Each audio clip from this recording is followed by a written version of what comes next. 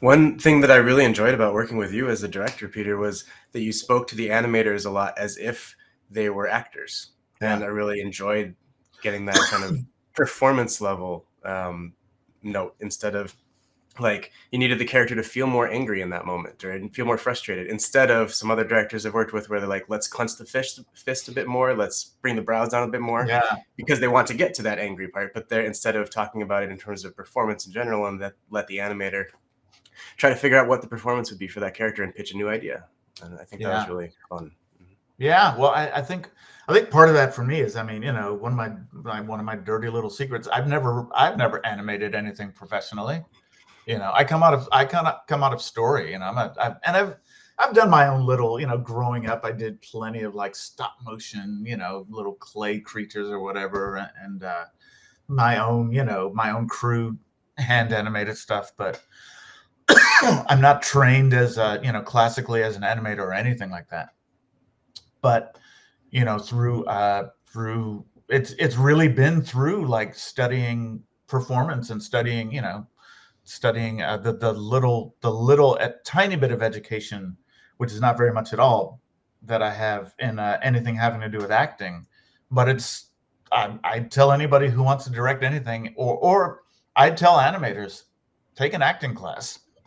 Because you very quickly, when you have to be directed yourself as an actor, you realize what you need to hear to get you to understand what it takes to pull off a performance. And that was a big one for me. Actually DreamWorks gave a class called acting for directors. And one of the things we all had to do was be directed by someone else.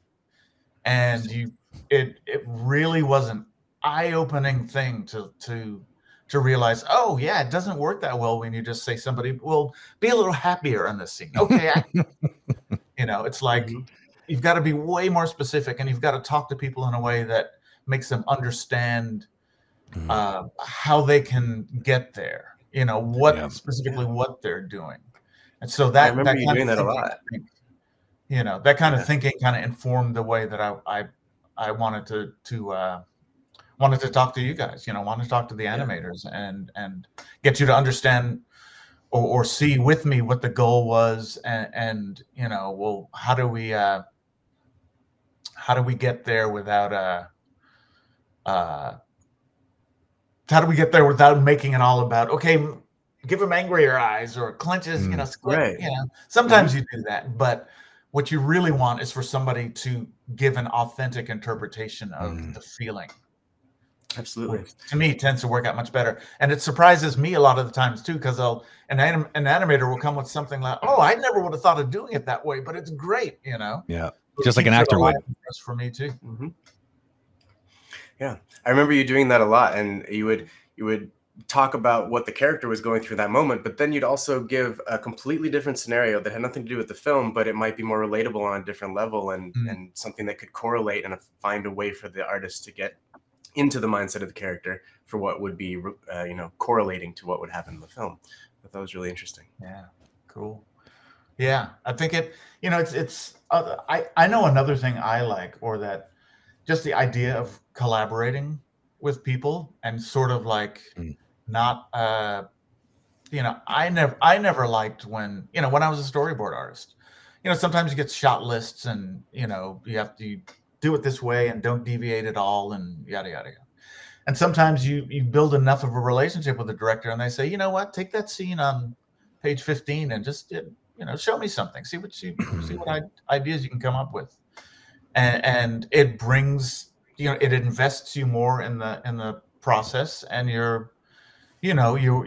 I think you do better work because you're not being treated like a robot, and it's one of those things where once everybody kind of signs on to the same vision and everybody understands what the ultimate target is, I think you can get great stuff.